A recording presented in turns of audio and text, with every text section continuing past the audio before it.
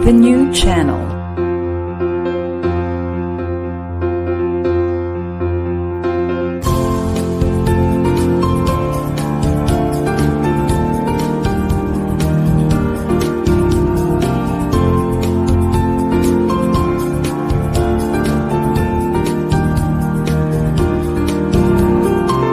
The new channel.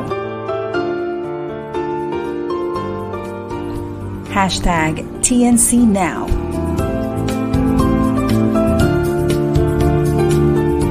The views, opinions, and insights expressed in the following shows are those of the host, producers, guests, and viewers.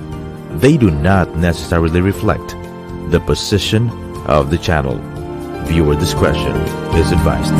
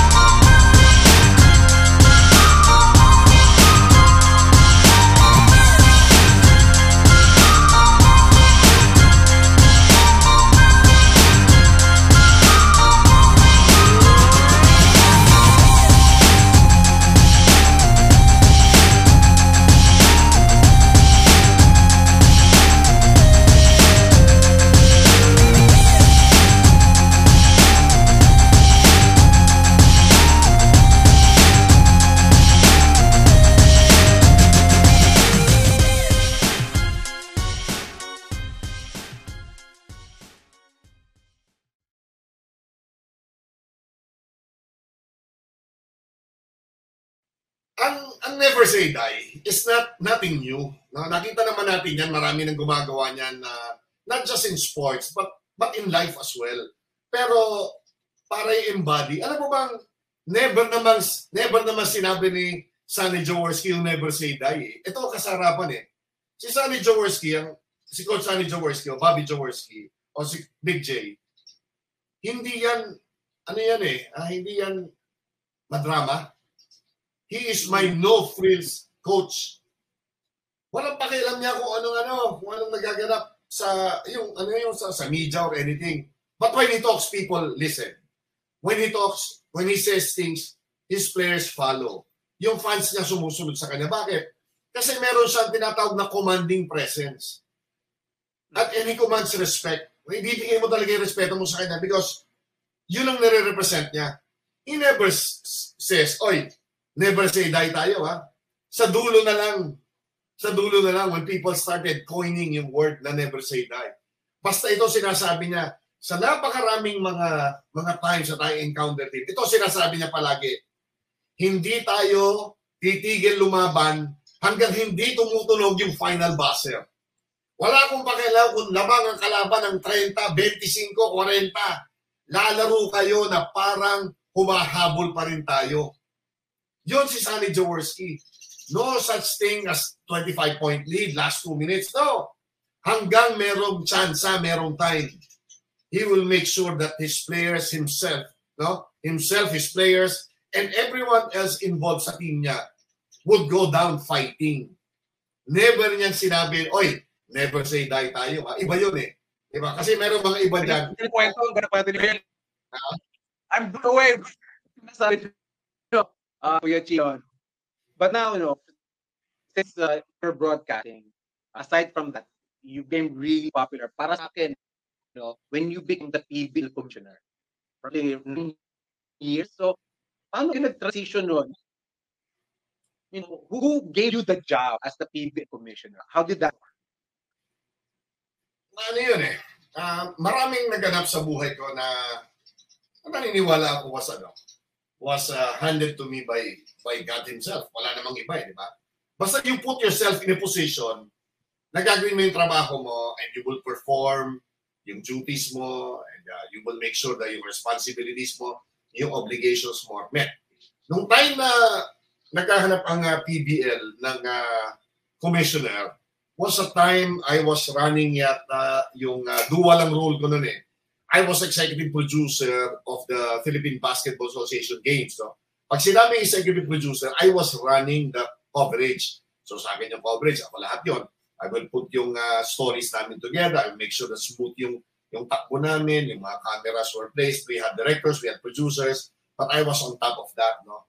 Tapos, that started in 96 and it ran until 1999.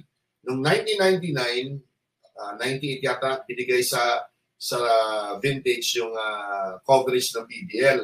I volunteered na pwede ba ako na lang yung PBA since tumatakbo na siya, naayos na namin, na-streamline na namin, hawakan ko na yung PBL kasi no one wanted to take responsibility kasi sabi lang wala daw pag-asa yung PBL, it was a dying league. Wow, okay.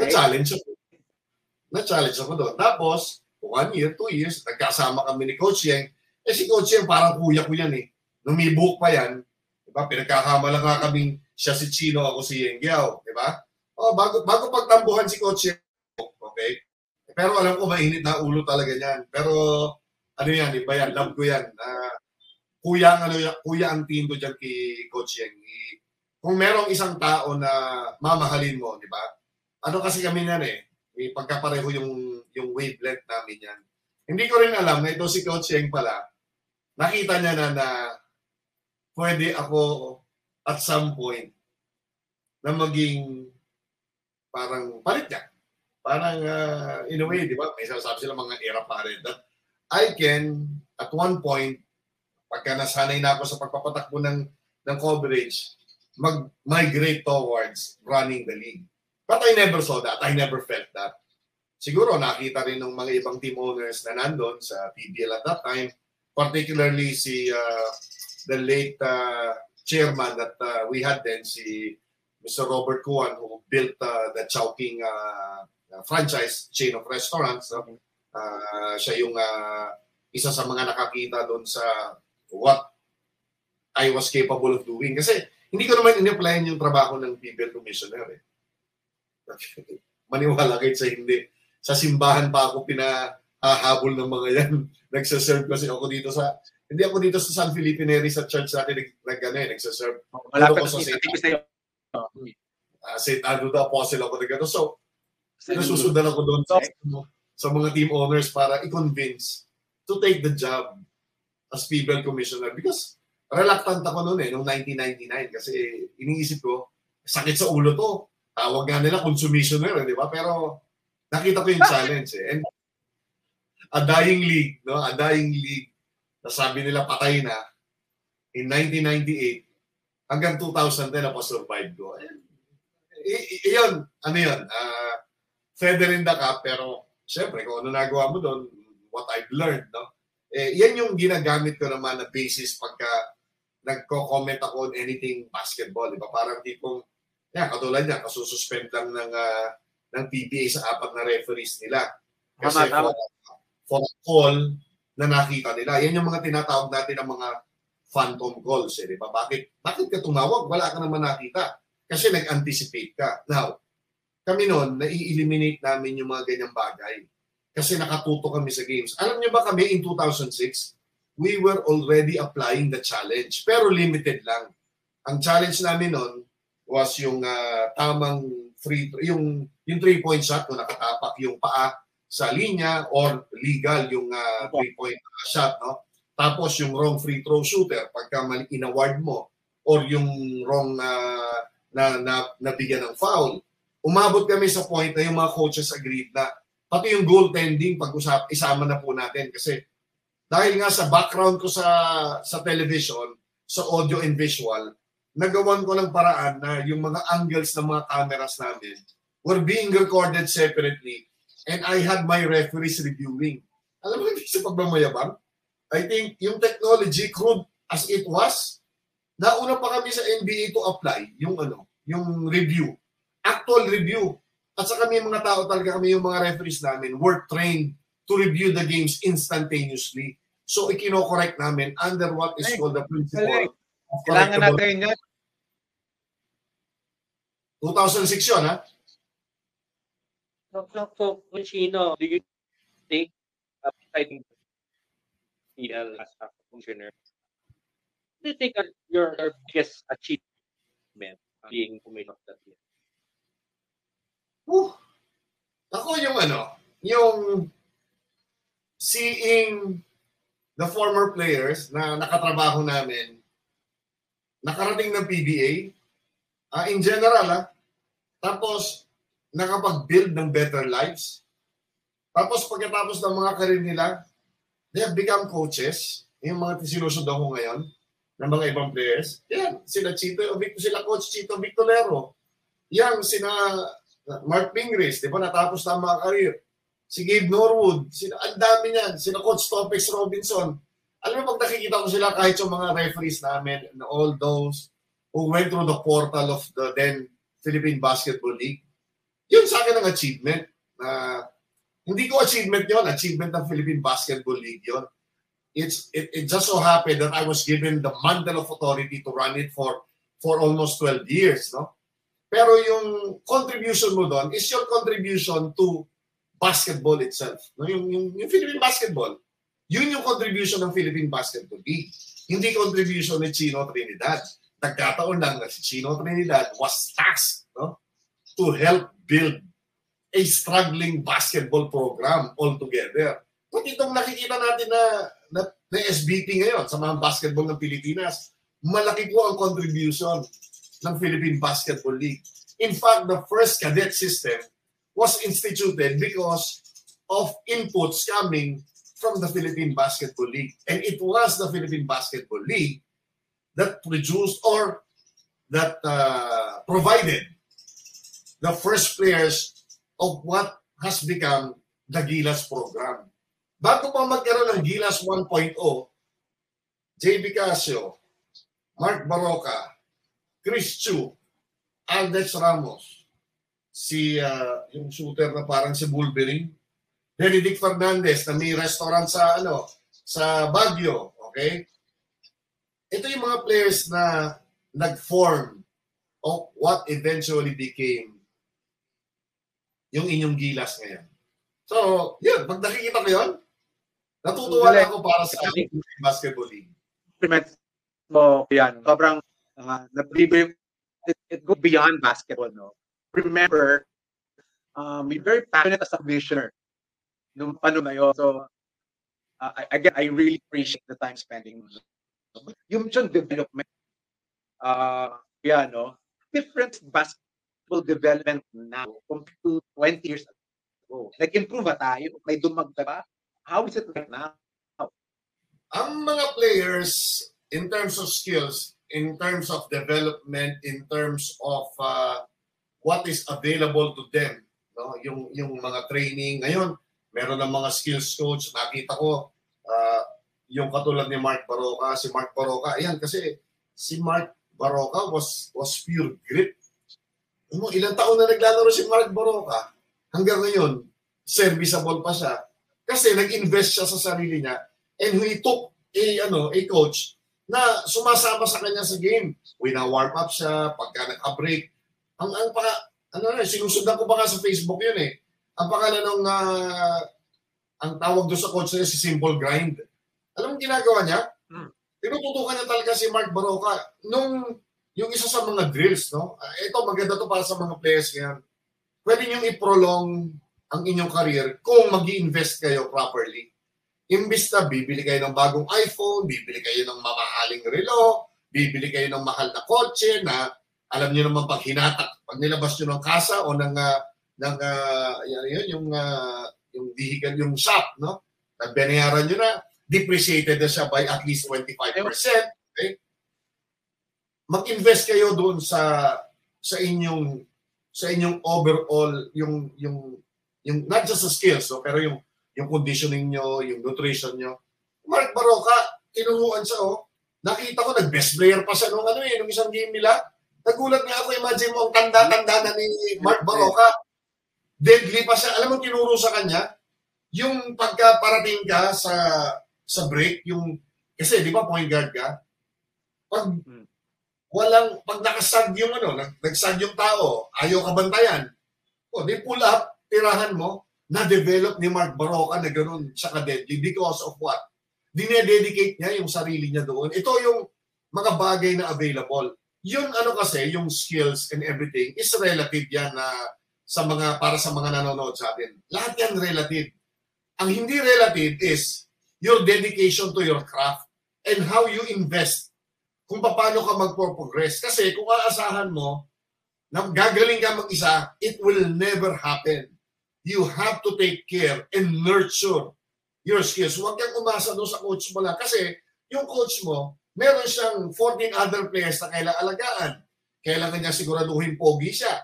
Kailangan siguraduhin niyang nananalo siya. Kasi ang concern ni coach, hindi lang ikaw. Ang concern niya is manalo. Ang concern niya is manatili siya sa trabaho. Hindi naman lahat katulad ni Tim Cone na para kumbaga haligin na ng PBA. Magkamali man yan o hindi, tatanggapin ng tao kasi he has earned it. Ilan lang ang Tim Cone dito sa Pilipinas, di ba? The winningest coach in PBA history. Nagpanalo pa sa atin sa Asian Games ng gold medal. Pero ilan lang ang magiging Tim Cone sa atin.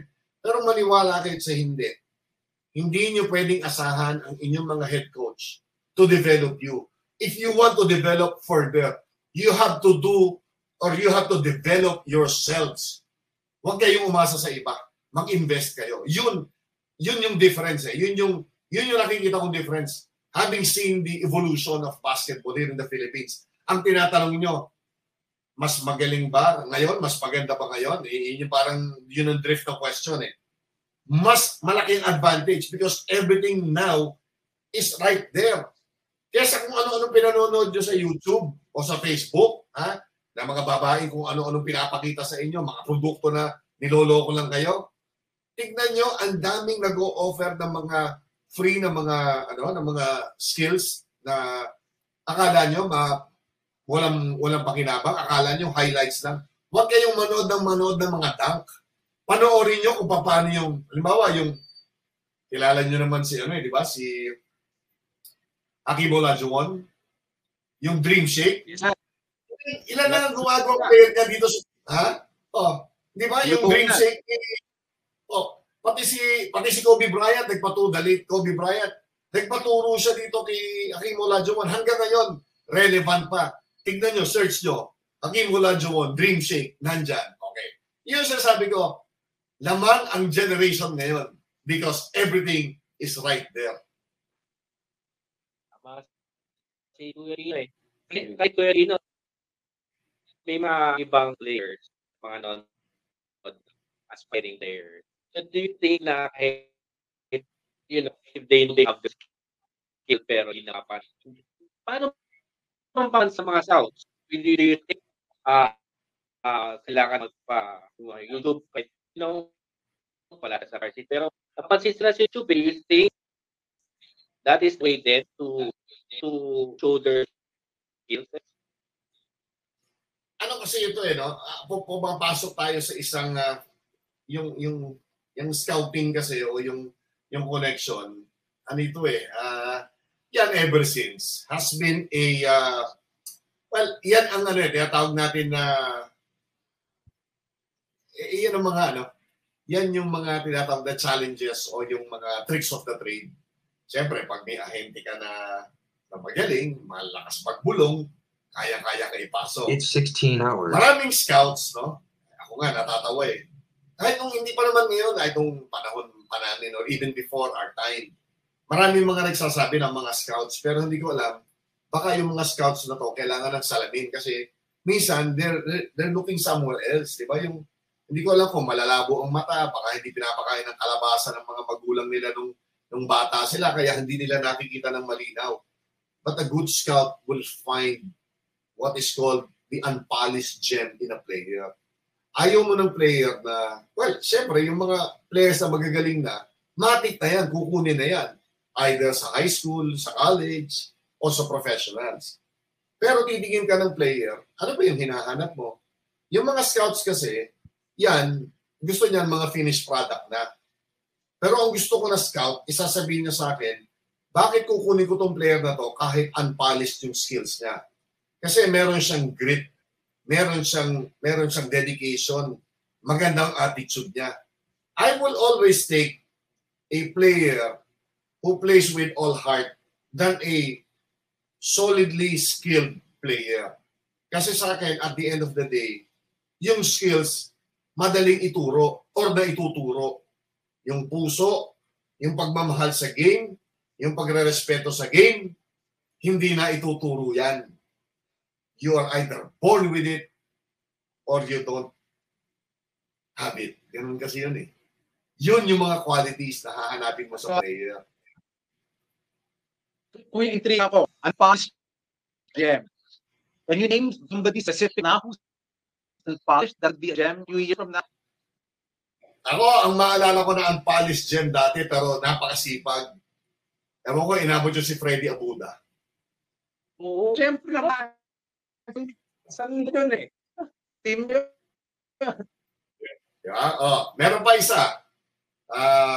Akala nila walang kapupuntahan. Malakas lang ang katawan, kaya magbuhat kahit 4 na sako ng bigas. Albinteng. Oh, yes. Sino buka? Sino buka? Alamit mga reference. Diba? Nakita namin. Na-develop niya yung sarili niya na maging perimeter player. Si Coach Sally Jaworski, ilang players yung panapon na binigyan niya ng career, binigyan niya ng break. Kasi si Coach Sally Jaworski is a believer na sa akin, ang unang-una kong gustong makita ay yung pagmamahal ng manlalaro ko sa game. Wala yung mga superstars yan, yung mga galing. Sabi ko nga sa inyo, yung shooting skills, yung dribbling skills, no? Yung passing skills. Well, merong mga bata na pinapanganak na minaturalesa. Pero, mas importante yung merong pagmamahal sa laro. Kasi, everything stems from that. Doon magsisimula ang yun ang building block or building blocks of a player na destined to be great.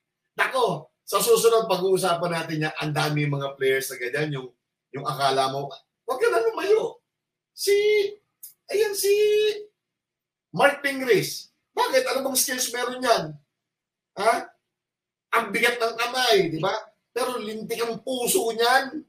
Ang attitude niyan. Makikipagpatayan sa bola yan. Yan ang mga tipo ng players na gusto kong ilalagay sa team ko. Meron akong isang player. Ito, hindi siya unpolished gem. I think he is a gem na kailangan lang ng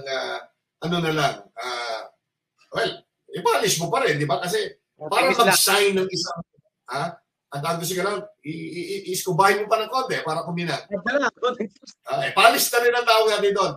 Abangan nyo, ako naniniwala ako na mayroong kalalabasan yung si John Amores, yung nag-amok, yung sa JRU, yung kinuha ng Northport. Abangan nyo yun. May ano yun, merong bukod doon sa kanyang dark past, no, na marami pang hindi nagpapatawad sa kanya. The mere fact na binigyan siya ng PBA at Northport ng new lease on life. But before that, yung liga ni Manny Pacquiao, yung MPBL, nabigyan siya ng pagkakataon na mabuhay uli sa larangan ng basketball. Yung batang yon, I think, may kapupuntahan yun. So, kay Chino, dami na mga PBA players, no? So, kay Erwin, mga previous episode namin, tatalo na labang si PBA ko. So, si para Erwin, si Junmar, para sa si Atin Premono. Para sa inyo, where you know, sino best? Or maybe a few players you really represent the PBA? Si Junmar Fajardo ngayon is untouchable.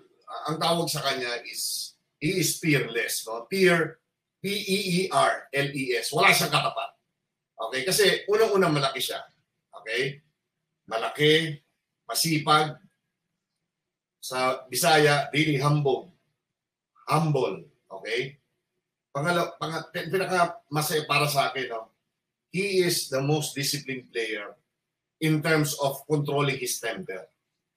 Diba, naalala mo yung away yung may Ogang na nag-order na sakta natin yung Australia tapos nagkagulo ng 2018. Diba si Junmar Fajardo, si Gabe Norwood, si Baser Amer, 4 lang silang natira, nakalimutan ko isang player. Si Junmar Fajardo naglarambulan daw, nakatayo siya, hindi siya nakihalo. Hindi siya nag-lift ng kamay, wala siyang ginawa, tumayo lang siya doon. Okay? Nung nandito yung Dominican Republic, di ba, si Junmar Fajardo, wala namang ginagawa. Sinapak nung isang player ng Dominican Republic, nakita ko ba siyang nag-retaliate? Wala, di ba? Anong ginawa niya? Naglaro lang siya. Bakit? Kasi ayaw, papagalitan daw siya ng mami niya. Yung mami ni Junmar passed away during yung COVID. No? Alam mo yung ganun, para sa akin, yun is my measure of greatness. Pero, hindi isa ang great players o greatest player. Ang great, abante na ako ng konti sa usapan natin. Greatness, like beauty, is in the sight or in the eyes of the beholder. Depende. Kung ano ang great sa inyong dalawa might not be great for me. O yung what, and same thing, no? Vice versa, di ba? Kasi subjective na tayo eh. Iba yung ganda na gusto nyo, iba yung laro na nakikita nyo. Pero, ito, sa susunod, gusto nyo, ubusin din natin ang oras natin. Ilalatag ko sa inyo, some of the greatest players that itong generation na to never saw play. I-share ko sa inyo yung isang season that si Ramon Fernandez nearly or missed averaging in triple-double. Alam niyo ba itong 1984 yata kami noon eh. Naglalaro siya sa Beerhausen. O 85. Si Ramon Fernandez parang was 2 assists or 2 rebounds away from averaging a season sa buong season in triple-double. Hindi ba tayo pag naka-triple-double tayo doon, akala mo piyesta na? Mon Fernandez did that for 1 season. Kaya naging MVP siya of that season. And I have highlights of that to show you. Para sa akin, isang measure of greatness. And for a player to win 19 championships in 19 seasons, win 4 MVPs, to still be the leading all-time scorer, all-time rebounder, and all-time shot blocker yata. I think yung tatlong categories na yun, hawak-hawak pa ni Mon Fernandez. So, if you look at great players, meron kang, itong era na to, itong era ngayon is Junmar Fajardo's generation. Yung 80s is definitely si Ramon Fernandez. Pero yung 70s, meron pang isa. Yung kahit nakapikit, hindi nagmimintis. Alam nyo, gusto ko i-share sa inyo one time. Hindi, talaga kailangan ibalik nyo ako dito because I will share with you rare footage of who Bogs Adornado was and what a dead shot he was. Kung gaano katindi ang kamay ni nitong si Bogs Adornado. Naku, grabe. Parang may PC ang kamay. Tapos, lalayo pa kayo, di ba? Talagang ang dami mga greatest players na hindi kasi, itong kasi nakafocus tayo lahat kay Abay, kay Junmar Fajardo, which is good kasi ngayong era na yan. Pero, ilatag natin lahat sila so that we will have a better appreciation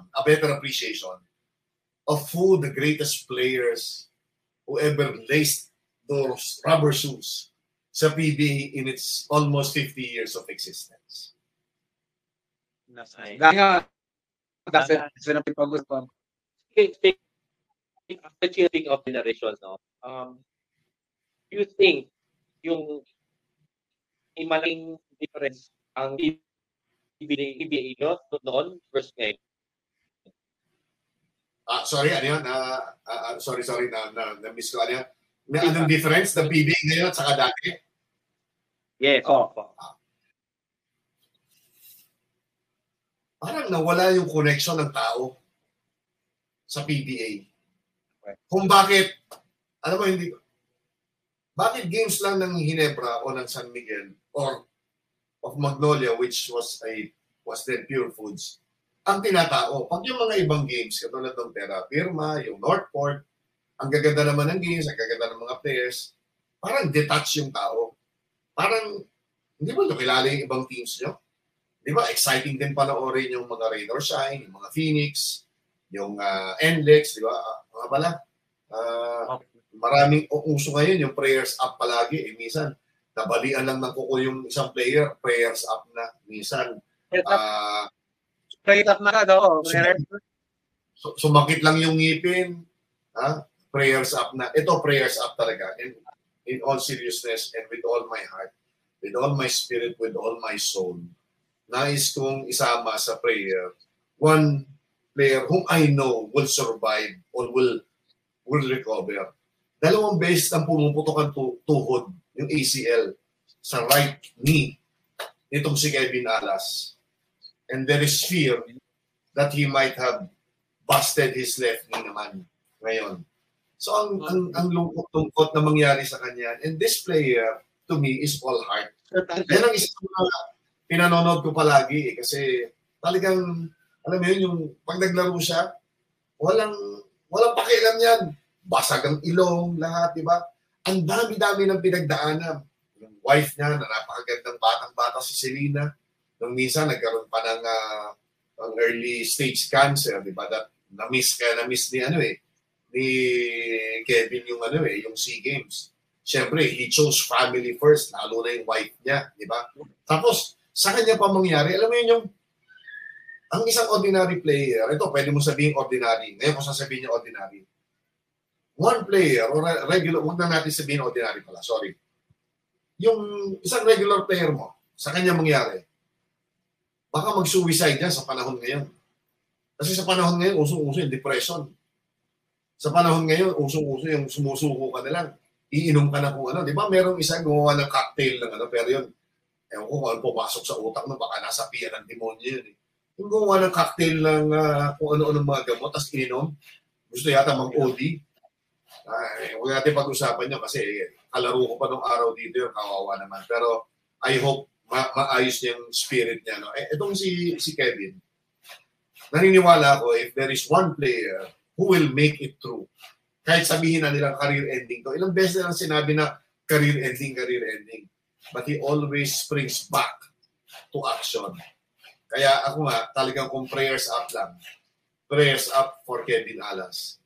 That he pulls through. I know he will pull through kasi ilang beses na siyang nasubok. And always, no, yung kanyang deep faith, yan yung nagtatawid sa kanya. Yan yung ko lang, yan yung buti naalala ko lang kasi tayo saw yung isang post dumaan kanina tungkol kay Kevin mukhang may tama.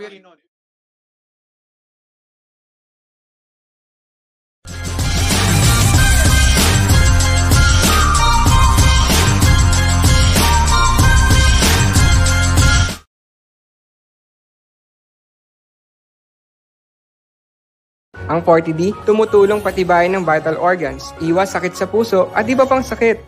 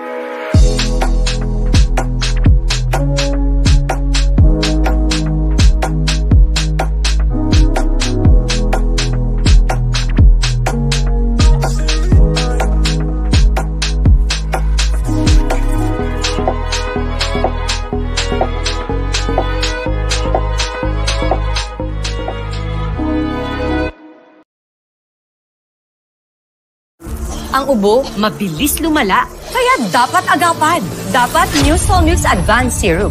May 2 times zinc para ang ubo, imbis na lumala, tulungang mabilis mawala. New Solmist Advanced Serum. Unilab yan.